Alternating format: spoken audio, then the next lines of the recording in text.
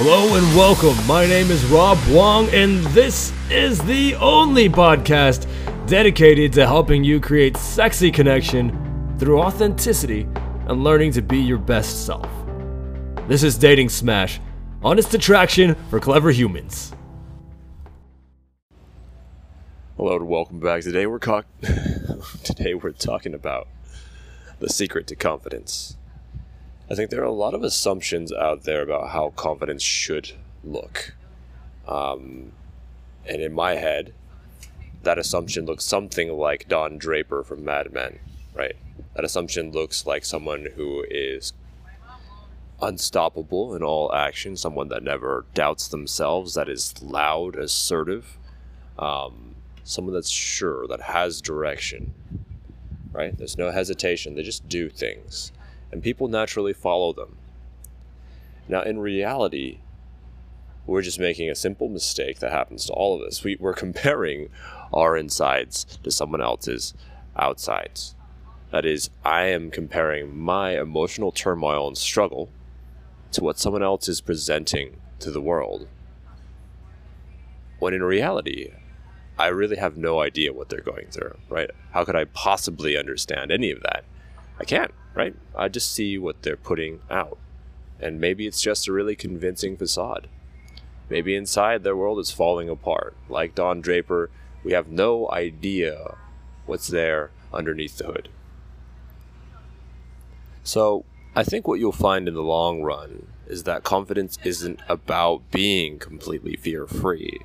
The fact that you have a healthy brain makes that completely impossible, right? You'd actually need to have extensive brain damage to remove fear entirely.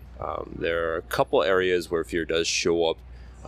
The entire sympathetic nervous system is designed to regulate your fight, flight, or freeze response, and damaging that would remove your ability to respond effectively to dangerous situations. By the same token, the center of your brain that's responsible for processing fear, the amygdala, is a very necessary part of how you access the world, of how you process information. So getting rid of fear isn't really the superpower that people think it is.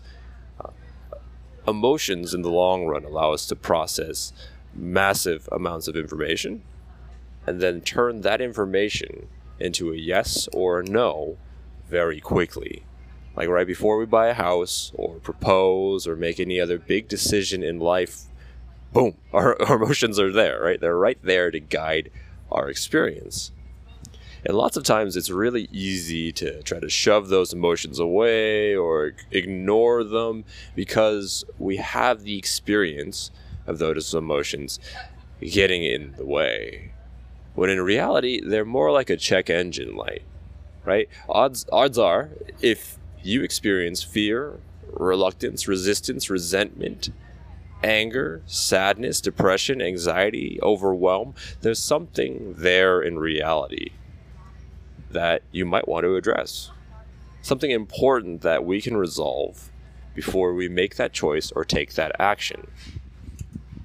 Is it that I have this background story that I'm never good enough?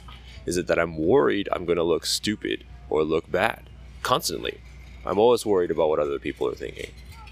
Is it that I'm setting aside my own needs, wants, and desires and pushing through and just trying to make everyone else happy without ever trying to meet my agenda, right?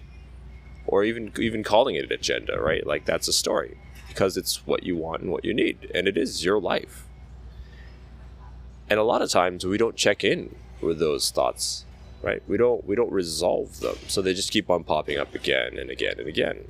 And at first, it's not really that bad, but over time, it begins to cost us. And that's what the emotions are there to tell us, right? What pattern is showing up in my life that I could be addressing right now, but I'm not. So here's a little secret to confidence. Get really, really good at understanding you.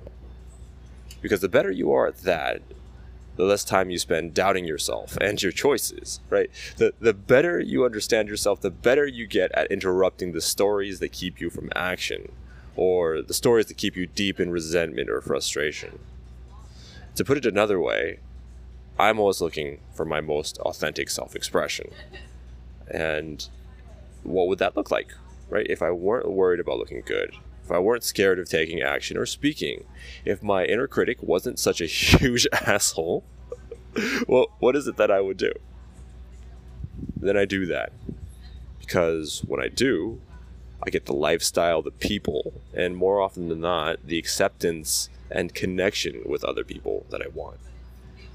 When I know that I can trust myself, when I know how the real me would act, how can I be anything but confident? And that's all the time that we have for today. My name is Rob Wong, and this has been another episode of My Coaching Care. We'll catch you in the next one.